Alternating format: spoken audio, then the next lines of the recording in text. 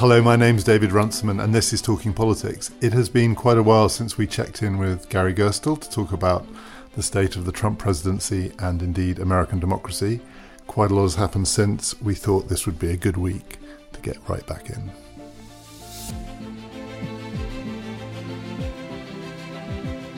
Talking Politics is brought to you in partnership with the London Review of Books, which is celebrating its 40th anniversary for the next few months with an unimprovable offer. Get a year's subscription and a limited edition LRB tote bag for just £40 by using the URL lrb.me/birthday.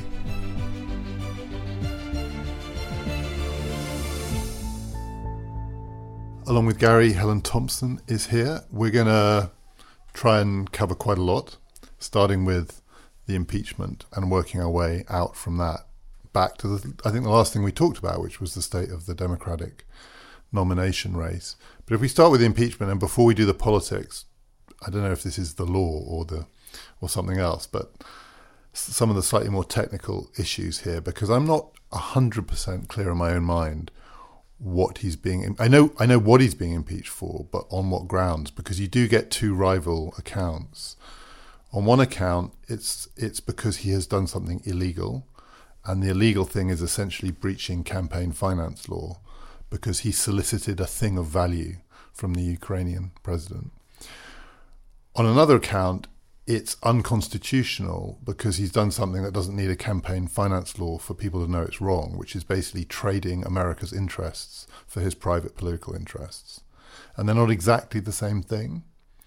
And also, one of them refers back to a law that was passed in the 1970s, and the other goes back to the origins of the Republic. So I'm now looking at Gary. Which one is he on the hook for most? I think he's on the hook for both. He will be accused of breaking a campaign finance law, which, as you suggested, prohibits the acceptance of anything of value. Anything of value does not have to be monetary. Well, it could be information, and it's true that the Mueller report has quite extensive discussions of this too. What counts as a thing of value, and information is a thing of value. That's right. And one of the contributions of the Mueller report is to establish what a thing of value is, and it's much broader than simply money. It can be information. It can be other things of that sort. So that is the most immediate reason why impeachment is now going forward. There is the larger issue, which may become an issue in the impeachment proceedings of, is he acting in the best interests of the United States? And that is not a matter of breaking a law. But in order to impeach a president, you do not have to identify a law that he or she has broken. If he has been determined to be acting contrary to the fundamental interests of the United States, an impeachment inquiry can go forward on that basis as well. So I think we're going to see both tracks. But the trigger for this was him demanding of the Ukrainian president a promise to open an inquiry in return for both a visit to the White House, which would secure Ukraine's reputation vis-a-vis Russia, and in return for military aid that had been promised Ukraine and that it turns out had been held up. We don't know yet exactly whether Trump ordered that it be held up until he got the investigation into the Biden family reopened. But that presumably will be something that comes out in the investigation. But do you think there's any danger in this twin track approach? You've got the narrower charge, which was the trigger for the impeachment, which is the criminality, breaking campaign finance law, relatively recent in historical terms, campaign finance law. And then you've got the wider charge. And when you look at what Democrats are saying, they do kind of lurch from one to the other quite a lot. He's basically betrayed his office, and he's broken this really quite specific law. Don't they have to pick? I know it's not a formal trial, and we'll get on to whether there's any prospect of successful conviction, but... Well, let me say there's all kinds of peril in this impeachment proceedings coming from every quarter. It's a very dicey process to run on any circumstance in any moment in American history, and when Congress is as broken an institution, which it is, it makes it doubly difficult. I think it's important that the Democrats keep focus on what happened in Ukraine. And there's got to be all kinds of efforts on Trump's part. We've seen more of this yesterday and today to muddy the waters, to lose the focus on the specific act of what happened in Ukraine, because that allows him to claim that this is just more of the Democratic witch hunt against him to delegitimate the results of the 2016 election, to mobilize his base. So he's going to be constantly trying to muddy the waters and get the Democrats off their focus. And if he succeeds in doing that, I think it will redound to his benefit. Yeah, I mean, I think that the law issue is much better prospect for the Democrats. I mean, leaving aside the question of whether they can get anywhere in the Senate, which I take it that we're going to come to.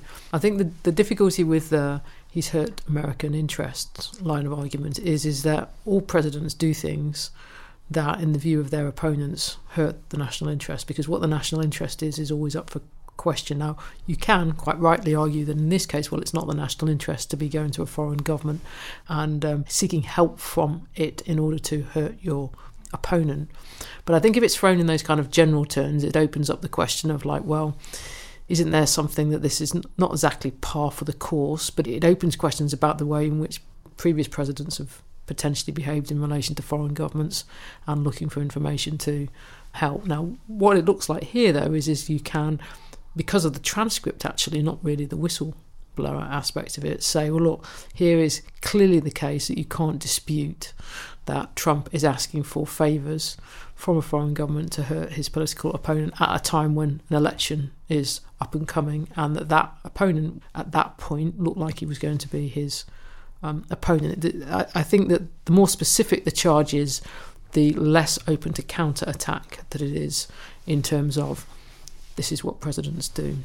Because one way you could put it is that the narrow criminal charge, it doesn't really matter what Trump was offering. The crime is to accept. But when you look at this, the way people want to frame it is there was some kind of trade-off going on. So it's not just he betrayed the national interest, he kind of sold out the national interest in return for political advantage and political benefit. And we keep saying he's the hyper-transactional president and you're up or you're down depending on what you give him in return. And so it's quite hard to keep those two things separate. But after all, accepting a thing of value is accepting a thing of value regardless of what you're offering in return. And yet, what he was doing was what Trump does. He was trading, right?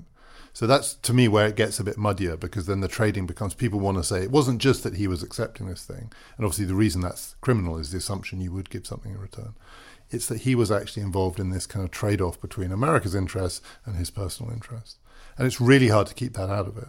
So I think it just kind of seeps back into that. But then, like you say, all presidents do a bit of that, or most of them do. Well, that's why I think the Democrats, to be successful, are going to have to keep their focus on this particular transaction.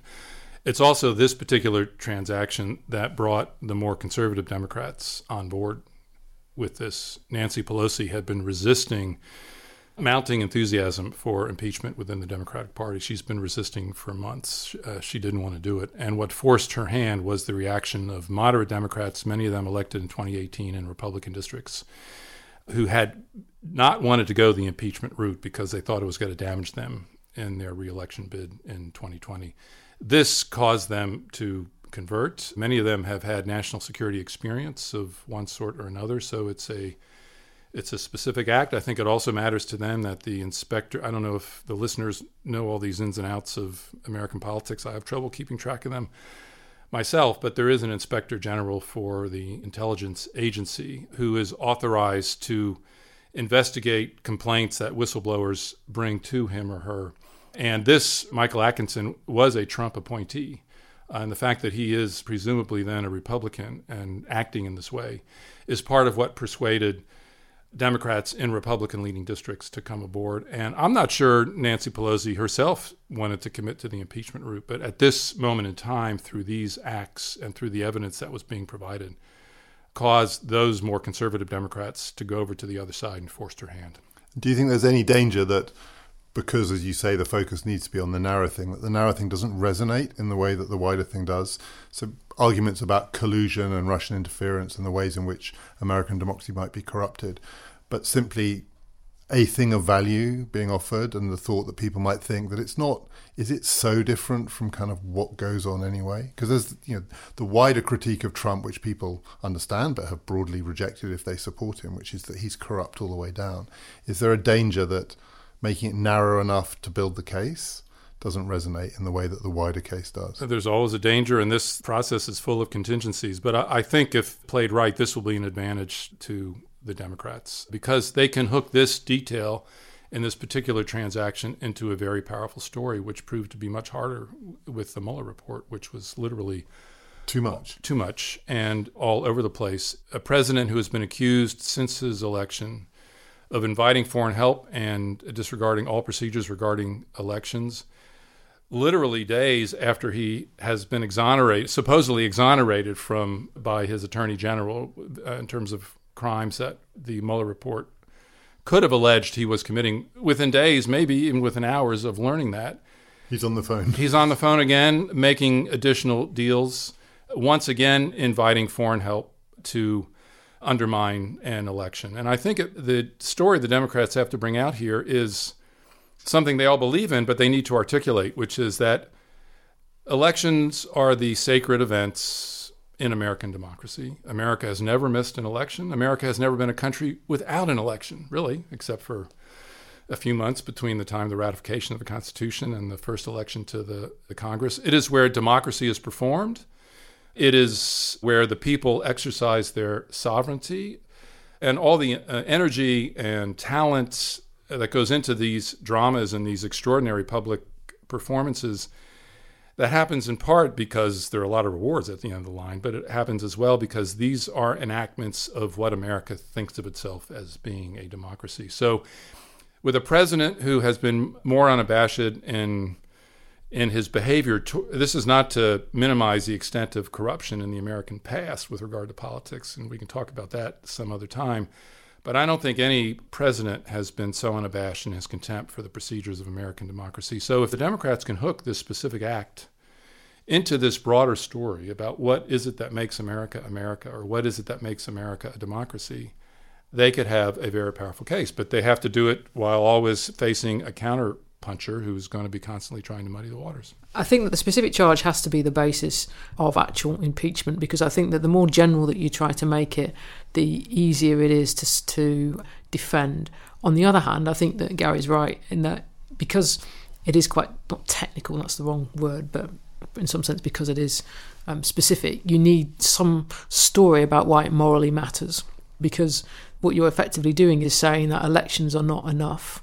And this is where there is a kind of tension with the democratic moment, because basically you're saying we are so appalled in moral terms by what this president is doing that we must remove him from office independently of an election. So you need a moral story about democracy tied to a specific act. I think the danger for the Democrats is that it isn't just what the effect on this on Joe Biden is that it does open up the whole question about what was going on in 2016 election, and the fact that there are still ongoing investigations, by the Trump administration about the counterintelligence operation against Trump by the FBI and the Justice Department during 2016, or not during the whole of the 2016 election, but starting from the summer of 2016. And they don't want to be in the position where they end up having some inconvenient, shall we say, stuff about possible questions being asked about Trump in Ukraine themselves, coming back to haunt them when they're trying to make an issue out of Trump's conversation with the Ukrainian president. So if you do have to link the narrow charge to a wider narrative of American history, and this is an affront to the sanctity of elections, so I'm going to be devil's advocate here and say it reminds me of another way of telling the story of American history, which is it's a history of paranoia and hypocrisy. Going back to the founding, there is that sense that our elections are so special, and there has been consistently right back to the origins this fear of foreign interference, and this does resonate with that. It has a kind of late 18th century feel to it, and yet people who aren't Americans do often think, but you interfere with other people's elections all the damn time. And I'm guessing that's not going to resonate inside the United States, but that's how it looks a little bit from the outside. Yeah, I get it. And to try and get a lighter read on the current political developments, I think, well, what if what's happening in the United States were happening in some other place, and America sent one of its so-called venerated election commissions in, and they immediately would declare what's going on in the United States to be the work of a banana republic, and and call for the whole democratic system to be put into some kind of receivership. Yes, I get it, absolutely. That does not resonate at all, though, within the United States and the politics thereof, except in one way which is quite important. The kind of election system that America ended up with in terms of number of people being elected, how decentralized the election system is, how many organizations you need, why you have to go to Iowa, why do you have to go to New Hampshire, why do you have to go to South Carolina, California, all these independent places, why do you have to have a nomination process occurring over the space of a year. This is in some ways the story of the march of democracy, but none of it is anticipated in the Constitution, and the Constitution makes no provision for funding this extraordinarily expensive exercise in electioneering. And so because no provision is made, the political parties improvise, and they have to look for private sources of funding to make this system work. It's the only way to support it until the last 30 or 40 years. And that has led to extraordinary corruption of the political process in American history, of which Americans are fully aware. I would say it's precisely the determination to declare the sanctity of the elections and the people enacting their sovereignty that makes Americans hysterical about the possibility of corruption, because at some level they understand that the system depends on a certain degree of corruption in order to work. And the Bidens are engaged in another form of this corruption, I would say, perfectly legal in terms of American laws. So I think there is an awareness, and I think what you get is a schizophrenic attitude in the United States between these are the moments when the people are sovereign, as opposed to the sentiment, oh my God, corrupt forces are getting hold of our democratic process, the republic is ruined. And you see that play itself out again and again across American history. Because you could say, to put it more simply what I was saying before, that this is a displacement activity. This paranoid, hypocritical obsession with foreign interference is a displacement activity, because this thing is being interfered with from top to bottom anyway. Yes. So that from the outside, it's just that sanctity thing that if a foreigner does it, oh my God, the republic is lost. But if we do it to ourselves, it's hard to... I think there's another, though, way of looking at the hypocrisy, which is that actually America also has a history of problems, or issues at least, with foreign interference via donations. I mean, if you go back to the mid-1990s, after the 1996 election, there's quite a furore about the possibility that basically Chinese individuals and Chinese companies have been making donations during the 96 presidential election. There's some talk at the time of appointing a special prosecutor to look into it. So it's not that there's just the question of the domestic corruption of the United States by campaign finance. It actually has a history also of the potential for abuse of foreign influence by making donations into that system. So if we compare this to other impeachments, of which there are really just two modern examples, Nixon and Clinton, it's a cliche, but the view always was what you're going to get them on is the cover-up. That's where the criminality comes. And this one feels different. So I noticed Nancy Pelosi made a statement, so we're recording this on Wednesday, today, pushing back against Trump's statement in which she says, I'm not going to cooperate. And in her statement, she says, we're seeing the cover-up of democracy. That's what she calls it. She wants to get that word cover-up in.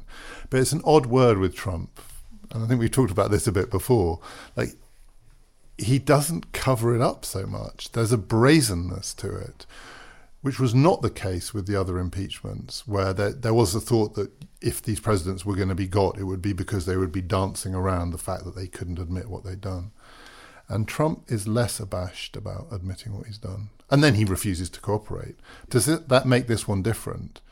That it's not primarily going to turn on the extent to which he was covering up? I don't think it will primarily turn on the cover-up. There is a cover-up part of the story, but it was something enacted by his aides, not by Trump himself. As soon as the conversation with the Ukrainians ended, apparently, of course, we're still waiting to hear more about this, but apparently there was great consternation among the various people listening into this. Some were described as feeling physically sick. That, oh my God, I can't believe what he's just done. And so efforts... Well, you have to wonder what they've been doing for the past couple of years, but still. Yeah. That's a subject for another show, I think, that we could talk about that as well. So there was a lot of scurrying, and a decision, we don't know by who exactly, was made to put this conversation into the deepest lockbox that exists in the White House for protecting the most important conversations. And it's not at all the habit to put ordinary conversations with leaders of other countries into this lockbox, but a decision was made to put this in there immediately. This was not a decision taken by Trump. In fact, he may not have known about it until the story broke. In fact, I suspect that to have been the case. And so while they can get some of his associates on the charge of cover-up, and I don't think they can get him on it, I think here it is the crime itself. In regard to Nixon in 1972, the authorization on the part of the Committee to Re-elect the President, known by the wonderful acronym CREEP, was given by his Attorney General Mitchell and not by Nixon himself. And I think it's fairly well established that Nixon did not know about that act. So his criminal act was covering up a criminal conspiracy and break-in when he should have reported it. I think the facts are now, in this case, different. It's partly a matter of Trump's brazenness, but it's also a matter that the facts in this case are different. One thing we can count on is that Trump will break every norm of politics in order to defend himself and to survive. And that is something that I think Nixon was not willing to do. He was willing to do things in private that he could get away with, but he was not the kind of public norm buster that Trump has shown himself to be. If we just make a comparison with the Clinton one, I'm not sure it really is the cover-up as such that does for Clinton. What it does for Clinton is the lie to the grand jury, because it's already... It didn't do for him, but got him impeached. I meant the reason why the impeachment proceedings started against him, because it was the fact that he committed a crime, a really specific crime, that was the crux of the impeachment charges against him. Okay, but a lie is a form of cover-up. But it's because he was lying to a grand jury, and that's against the law. Right. So, I mean, actually, Nixon had committed criminal offences because he might not have ordered the burglary at Watergate, but he had almost certainly ordered the burglary of the Daniel Ellsberg psychiatrist's office. So it wasn't that he wasn't without criminal behaviour too. I think the Nixon comparison is rich because of the contrasts. There are other contrasts to be drawn. First, the question of whether the White House had to turn over critical recordings and information went to the courts, and the Supreme Court ultimately ruled that he did have to do that. It's an interesting question about what's going to happen if this goes to the Supreme Court this time, where you've got clearly 5 Republicans and 4 Democrats. It'll be John Roberts weighing his immediate future in American politics with his legacy over the long term, and we don't know which way he's going to go. And just remind us, the Nixon Supreme Court, how did it stack up compared to now in terms of the Supreme Court wasn't quite as partisanly divided as it is now? Well, from the conservatives saw it that way because it was a liberal court. It was the Warren Court, and Nixon had begun to rebuild it in a conservative direction. But it still had its liberal character. And it still had its liberal majority. And that majority said hand over the tape. Yes, and now I think we need to say the Supreme Court has a conservative majority, so that matters a great deal. And also there was bipartisanship in the Nixon the threat of impeachment and removal by the Senate. Not an insignificant number of Republicans voted to open an impeachment inquiry into Nixon. And when it became clear that he was going to be impeached by the House, a group of Republican senators went to the White House, led by one Barry Goldwater, and tells Nixon the game is up. You resign or you'll be removed. And the volunteers to do that with Trump are currently quite thin on the ground. Yes, it's right now that is hard to imagine. It's hard to imagine Mitch McConnell going to the White House and saying, you resign or we will remove you. Talking Politics is brought to you in partnership with the London Review of Books. Hey, I'm Ryan Reynolds. Recently, I asked Mint Mobile's legal team if big wireless companies are allowed to raise prices due to inflation. They said yes. And then when I asked if raising prices technically violates those onerous 2-year contracts, they said, what the f*** are you talking about, you insane Hollywood ass f- So to recap, we're cutting the price of Mint Unlimited from $30 a month to just $15 a month. Give it a try at mintmobile.com/switch. $45 up front for 3 months plus taxes and fees. Promo rate for new customers for limited time. Unlimited more than 40 gigabytes per month. Slows full terms at mintmobile.com. So what do we think? 'Cause the conventional story about what's happening here is that the Democrats got to a point where even Nancy Pelosi didn't think she had much choice, and she could see the risks but the advantages too. But the chances of a successful conviction that passes the Senate are next to zero. Right? Correct. Okay, but they're not zero. And in that space between next to zero and zero, what could happen? What are the things in the current situation that could break the hold that Trump has on Republican senators? Because it can't be that he can, in his words, walk down Fifth Avenue and shoot someone and they would turn a blind eye. So do you have a sense of what it is or what it could be? I think there are two elements to watch. One is support among Republicans for impeachment. I don't think this impeachment inquiry is going to make much of a dent in the core Republican base, but that is approximately 35% of voters. In order for Trump to win, he's got to peel off a significant other chunk of Republicans. These we can characterize as suburban Republicans, and they are not the rabid Trump supporters. They like a lot of what Trump is doing in terms of tax cuts and deregulation and all that, but they do have a regard for the Constitution and the rule of law that he himself, I would say, does not have. And there are aspects to this story that could push them into another camp. And the latest polls show modest rises in support among Republicans for impeachment. They are not dramatic, but these are polls to be watched. And I think how this plays over the next few weeks is crucial, and the Trump administration has just weighed in with a furious counterattack to solidify their base and scare off Republicans from making precisely this move by declaring we will not cooperate in any way with this witch hunt. So is that in a way the test? So Republican senators probably live with Trump losing those voters he might need to be reelected. If it eats into the base, they fear for their own seats. And at the moment, those two things are different, right? Those two things and are indeed, different. Some of them may well hope that he's not going to win the presidency, right? But they want to keep their own seats. And so they can accept a certain amount of leakage of support. Would his approval rating need to drop down to kind of 35, 32 for them to start getting Well, I think among the senators are less vulnerable to the base than congressmen and women are, because they represent a whole state, and the districts can't be drawn as they are in Congress to, say, reward the Tea Party with its most favored candidates. So I think these poll numbers, as they exist now, even if they don't eat into the base, are figures that they are watching very closely.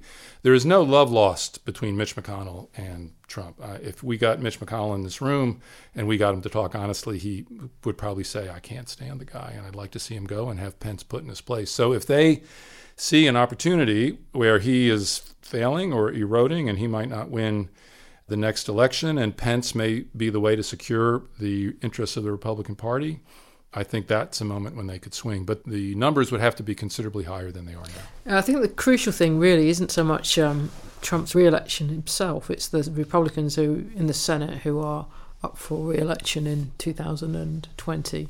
And it's quite difficult to see how those senators are going to win without a significant part of the more loyal Trump supporters turning against him as well, because none of them, I think, have got, well, I'm not saying none of them, but a few of them have got big enough margins that you could dispense with those voters. And I think that the thing that's more likely to cause doubts for the Republican senators is actually the position that Trump's moved to on Syria.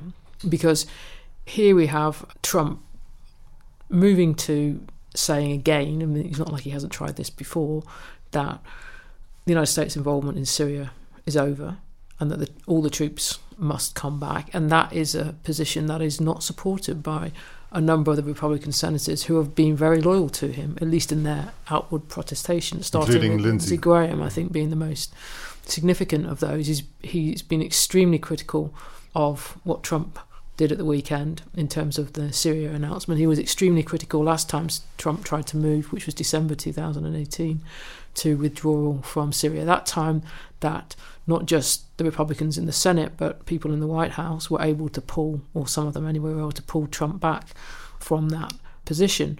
Now, if they're not able to pull Trump back into line this time, and this is actually a watershed moment in terms of the US's involvement in Syria, then I think that we are in a potentially different position for the Republicans in the Senate. I still would put in the caveat that these are senators, some of whom are facing re-election, and it isn't difficult for the Trump administration to present this move towards impeachment on behalf of the Democrats as something that's motivated by partisan considerations and not by concern about the Republic, not least because it is clearly the second attempt at impeaching Trump. Not that the first one actually got into motion, but that there had been an expectation that that's where the Mueller report was going. So while we've been recording this, the news is saying that Turkish troops have moved into Syria, and this is not just in America's hands anymore. So Trump has given, he didn't just make an announcement about American policy, he gave a tacit permission to Erdogan, which he's then rode back on a bit, or made other threats, as the Almighty, or whatever he said in his tweet, in all my wisdom and magnitude. But it's not in his hands anymore. Like Helen says, he's made various attempts to extricate the United States from this region, and the Republican establishment has pulled him back. But the Republican establishment can't pull Erdogan back. So this could be different. I think that's right. I agree with Helen. I think a foreign policy crisis may be what dooms Trump. And we may have one coming in Syria now. The rebuke of Trump by Lindsey Graham and Mitch McConnell, immediate, uncompromising, was among the sharpest I have heard of Trump coming from anyone in the Senate in a long time. One of the questions for me is, at what point do Republicans stand for principle and perhaps nation and national interest separate from their loyalty to Trump? It's almost impossible to find that in domestic politics. I think the one place where they might find that they have to break with him is on foreign policy. And you're right, David. Erdogan took, 48 hours from the permission to the execution of the invasion. Trump has not thought this out carefully. Most of his wise men are gone. The guardrails keeping him in line are gone. If you as president are dependent on the Senate to be your guardrails on national security matters, the country's already in a lot of trouble. So Erdogan is, I think, one source of instability. And then we have to think about the broader ramifications of Ukraine, because ultimately it leads back to Russia. And if we ask who is this benefiting, the Ukraine crisis, I'm sure Putin is sitting back and smiling right now at the way in which the Americans are tearing themselves apart. Yet again, taking their eyes off election security for 2020 to engage in this very destructive behavior, which will probably give Putin much more license in Eastern Europe.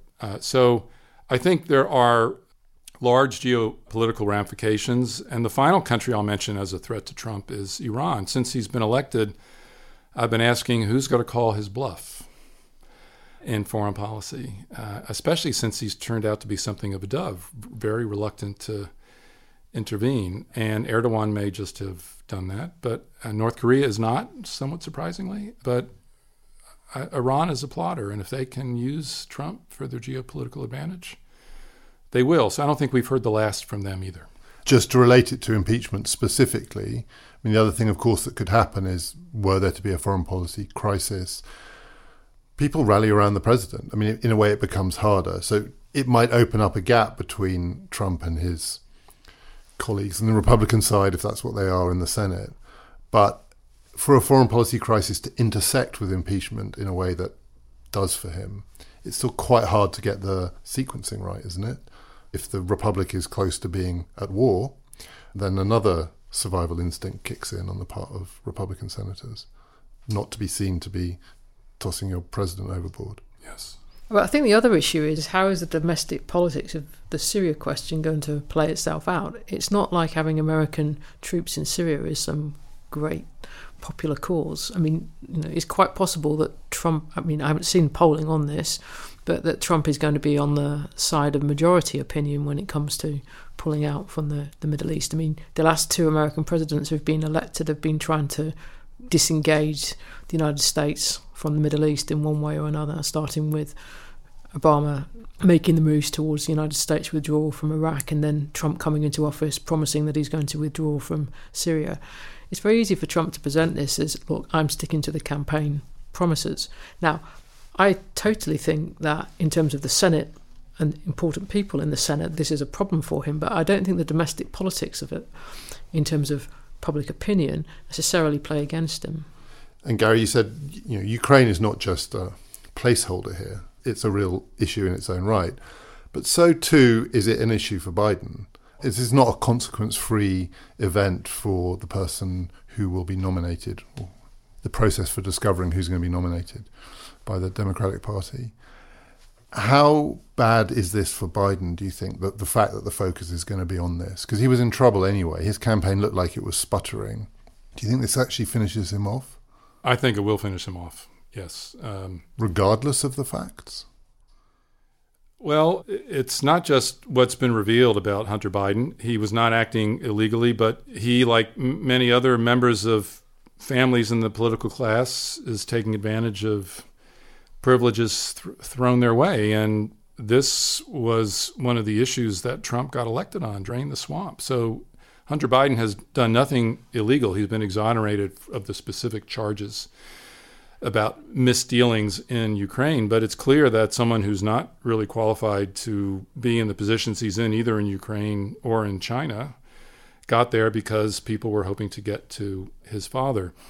So I think Biden, who has not been a very strong candidate, is definitely going to be hurt by this. And I think the impeachment is going to accomplish, ironically, or maybe by Machiavellian design, one of Trump's primary goals, which is to delegitimate Biden as his political rival. He may have already accomplished that. Now, it's not just the revelations that have gone on, but it's got to be, you can be sure Trump has got to keep Biden in the public eye. He's got to tie Biden and his son to corruption incessantly. And I also have to say I was quite disappointed in Biden's response to all this in the first week after it was revealed, which is basically to be quiet and not know what to do.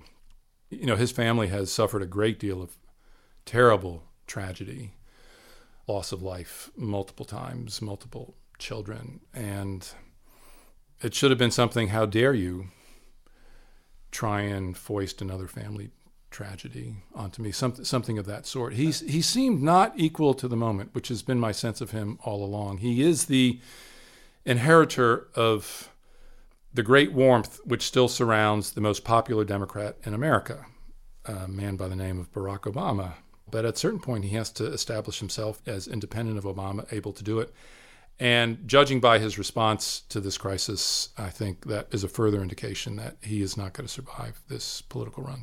And to be unprepared for this is really surprising, given it didn't come out of the blue. We were talking about it on this podcast. We did a podcast with Adam Tooze, and after we'd finished, Adam was quite saying, "Why did you spring that Hunter Biden story on me?" This was about 6 months ago. And we said, because we think it matters now.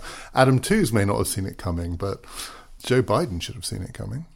Well, he's been under attack by Giuliani about it for quite some time, quite probably, I should say, unfairly from Giuliani. This has been coming. The New Yorker wrote a long piece on it. I'm not convinced by the idea that Biden could have turned around and said, get off my case because I've suffered enough. Because regardless of the technical rights and wrongs of what Hunter Biden's position in these Ukrainian companies has been, as you said, he is part of a political scene in which influence is traded, in which people take positions or given positions because the people who are putting them in those positions expect some political reward of one kind or another to come. So I think that the Democrats, in going down this road, the Democratic leadership, I mean by that particularly Pelosi, must understand that the collateral damage of it is the end of Joe Biden as the Democratic nominee. They need someone else to be the front runner for the nomination, and they need someone else who will be able to stand up under scrutiny. So at the moment, the beneficiary is Elizabeth Warren. She was doing well anyway. I think, Gary, when we first talked about this, you were expressing some regret that this was maybe 6-8 months ago, that her campaign hadn't gained traction. And you can't point to the moment where it gained traction. It's just steadily picked up speed to the point that she's now the very, very clear favourite. She's ahead of him in the polls now, never mind in the prediction markets. She's coming in the last week under the kind of scrutiny she hasn't come under before. There must be many Democrats who, if Biden is going down, are desperately looking for a non-left standard bearer. Kamala Harris seems to have fallen away. Pete Buttigieg probably isn't right for it. Not quite ready. The great beneficiary of this is Elizabeth Warren. Yes. And I think we now have to regard her as the heavy favorite to win the Democratic nomination. Which is an amazing thing. It's an amazing thing, and it represents someone on the left of the Democratic Party in position to take the nomination, which By my count, may have happened only, well, if we count William Jennings Bryan's 3 runs for the presidency, 4 times in the last 100 years. McGovern being the other. McGovern being the other, yes. We should mention that Bernie Sanders, I think, is now effectively out of it because of his heart attack, and there are already questions about his age, and I don't think he's... So what might have been a divided left vote is now going to reorganize all around Warren as a very sizable, mobilized, angry segment of the Democratic Party. And there is, as far as I can see, no centrist candidate capable of picking up the Biden banner. And unless someone gets into this race, which is already, a late time to come in, who is not yet announced, it's difficult to see how a person of the center is going to stop Warren. I think the only thing I would say is there would be the possibility of Hillary Clinton. I would say there's been some noises about that in the last 10 days or so. Do you really think it's possible? I'm not sure. I'm just saying that there's noise out there about it. But what I was going to say, which does go back to Hillary Clinton earlier, more than 10 years ago now, if you go back to like October 2007, which is the equivalent of where we are now in the 2008 presidential cycle, Hillary Clinton was still way out ahead against Barack Obama. Not as much as she'd been sort of 3 or 4 months earlier than that in 2007. But I think if anybody had said in October 2007 that Obama was going to have the nomination sort of locked up via the superdelegates by late March, early April 2008, they would have been quite taken aback. So I don't think we should get too ahead of ourselves in thinking how this is going to turn out, because no vote has actually been cast yet. But there is no obvious Obama in this field.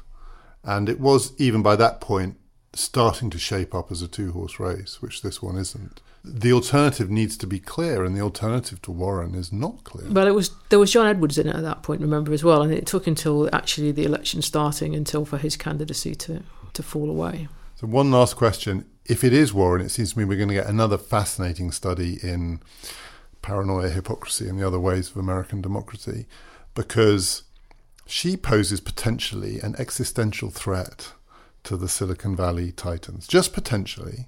She has said she will break up Facebook.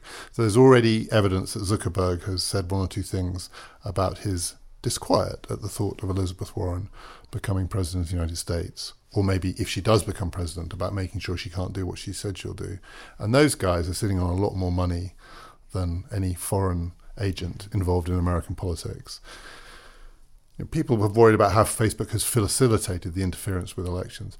But Facebook may be about to do something much more overt. Oh, so you're suggesting they may author the intervention into the 2020 I just think if you're Facebook and you're sitting on piles of money and you don't have to do anything illegal, you must be facing the prospect of an Elizabeth Warren presidency with some alarm. Absolutely. And I believe now that the Silicon Valley titans are the biggest lobbyists in Washington, D.C. In other words, they are spending more money on politics than any other sector of industry or the economy. And so their interests are powerful and deep. And Warren is a very clear threat to them. And part of her success has been the clarity of her message, which is that the rich and the privileged have too much power in American society. And that is something that we have to change. Now, she might be able to hook into time-honored American traditions. One of the great American traditions of dissent, we haven't seen it much recently, is anti-monopoly. That the republic is destroyed when concentrations of economic power, however they're defined, get to be too great. And this is associated with not just radicals, but great liberals, centrists of a sort like Louis Brandeis on the Supreme Court. And some of the people around her see themselves as neo-Brandisians. There is a lot of support in American society for not necessarily breaking up the tech companies, but for reimposing a kind of regulation on the economy that has been missing from both Democrats and Republicans. So she has a lot of wind in her sails. On the other hand, it needs to be said, and I've said this before, but it bears saying again, that the Democratic Party has been most successful in winning elections and in governing when leftist candidates have drawn centrist candidates to the left. And they have generally failed when leftist candidates have been nominated. So that if Warren is nominated and she wins, she will have accomplished something that no other left candidate has accomplished through the Democratic Party in American history. Now, we already have the precedent of the unprecedented Donald Trump. So unprecedented things can happen. But we have to understand the magnitude of what this development would mean. And given those terms, you can believe that the opposition to Warren, she doesn't call herself a socialist, and she doesn't talk about revolution like Bernie does. But the kind of regulation she is talking about imposing on corporate America would have the same effect. And so you have to expect that the opposition to this within corporate America and all of its supporters is going to be fierce. And we have not seen it yet. Yeah, because the monopolists are not going to roll over. But that's why you might expect some other candidate to get in the race at some point. We're putting out another short film this week on YouTube as part of our series, and this one is relevant to what we've just been talking about. It's scripted by Martin Moore, a previous guest on this podcast, and it's about how Facebook does influence elections around the world. If you're in Cambridge and you'd like to come to an event next Tuesday, I'm going to be in conversation with Chris Clark, someone we've also had on this podcast a lot, the historian of Germany, among many other things. We're going to be speaking at the Union about my new book on political power and leadership, but also talking to Chris about some of his views about what's going on. You can get tickets for that if you go to Heifer's Eventbrite. You'll get a link to the event. We'd love to see you there. And we're also really looking forward to seeing you all at the Junction for our live event next week, which we will put out on this podcast a day later. We are celebrating 10 million downloads. See you there. My name is David Runciman, and we've been talking politics.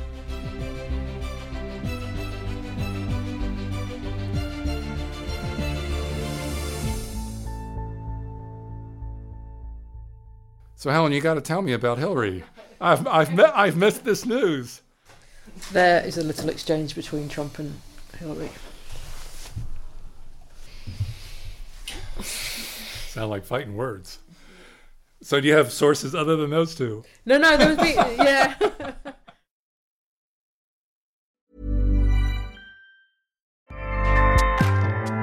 Acast powers the world's best podcasts. Here's a show that we recommend. This is Roundabout Season 2, and we're back to share more stories from the road and the memories made along the way. We're talking rest stops, if we're stopping to get gas. You will be timed. You will be for sure. Misguided plans. I grew up in the city, so I have a healthy fear of real extreme darkness. This was like wilderness. A lot of laughs. Y'all weird, but you were different. Like, you were real different, bro. I can't really put my finger on it. And so much more. Just goes to show that unexpected things sometimes are the best when it comes to a road trip. Roundabout Season 2, presented by Nissan, is live now with new episodes rolling out every Thursday. Listen and subscribe wherever you get your podcasts.